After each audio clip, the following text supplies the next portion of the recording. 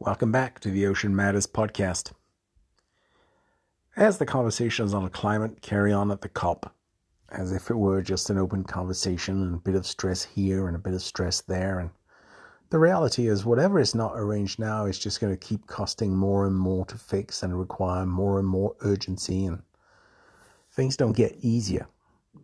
Well, hopefully we do come to it. But in history, there have been different issues related to climate. And there's been examples of how people had to adapt. And there's an example in Scandinavia, actually. How early farmers in Scandinavia overcame climate change. This was authored by Jan Steffen, Cluster of Excellence, Roots, Social Environment and Cultural Connectivity in Past Societies. Straight out of phys.org. As the world faces the challenges of present-day climate change, scientific inquiry is, among other objectives, exploring how human societies navigate environmental variations at large.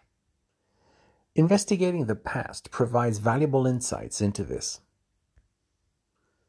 A new study published by research from the Roots Cluster of Excellence at Kiel University, together with colleagues from Oslo, Tromsø and Stavanger, Norway, in the journal Quaternary Science Reviews, presents an unprecedentedly extensive set of archaeological and environmental data revealing connectivities between climate changes, population dynamics, and cultural changes in present-day northern Germany and Scandinavia during the Neolithic and early Bronze Age, which is approximately 4100 to 1100 before Common Era.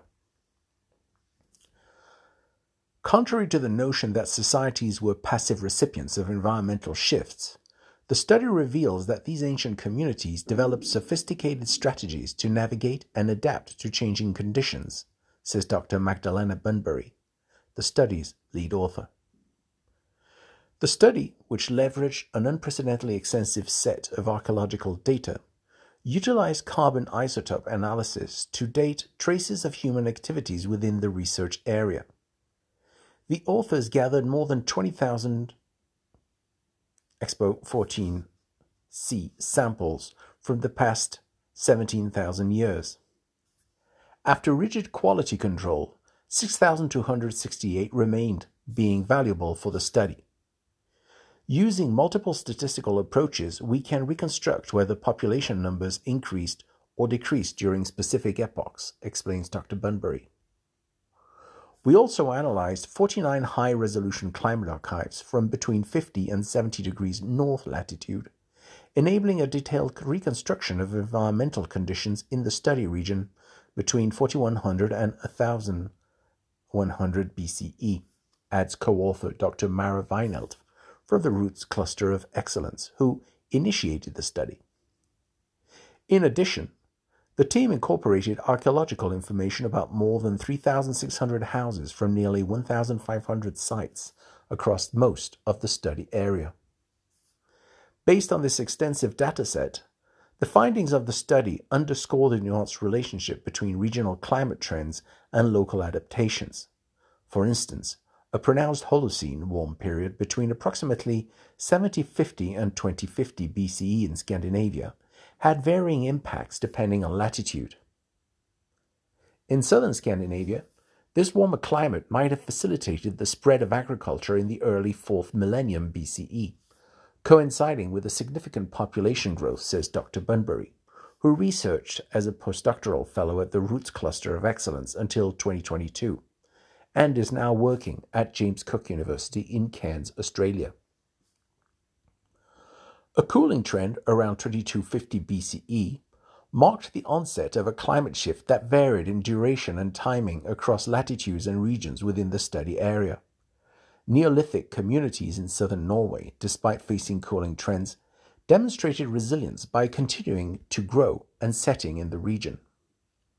Simultaneously, in Denmark, people cultivated a greater variety of crops and developed houses capable of storing harvests for longer periods.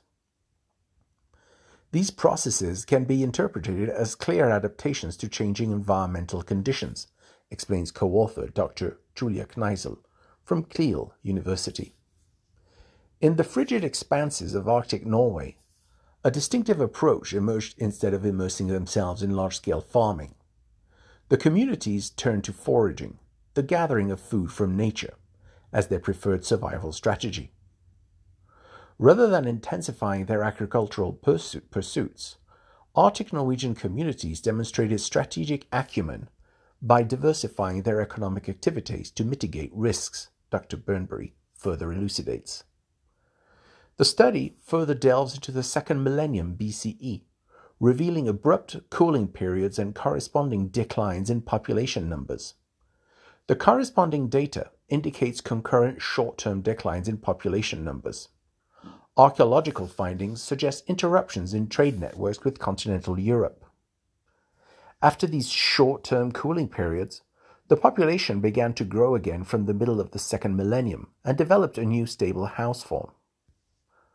We cannot attribute all changes in human societies to climate. However, the data clearly show significant links between population development, habitation, and economic practices on one hand, and climate trends on the other. Especially the recovery of population numbers after the abrupt cooling events in the second millennium is a clear indication of the resilience or adaptability of early societies in Scandinavia. To climate variability, says Dr. Vinell, further investigations focusing on smaller regions could yield more insights into the connection between humans and the environment. There you go. Instead of keeping growing, we learn how to store food. That's just one example. It's part of the evolution. I guess we're evolving right now, hopefully, right? This was the Ocean Matters podcast. I hope you enjoyed this recording, talking about the evolution of species during climate change in Scandinavia.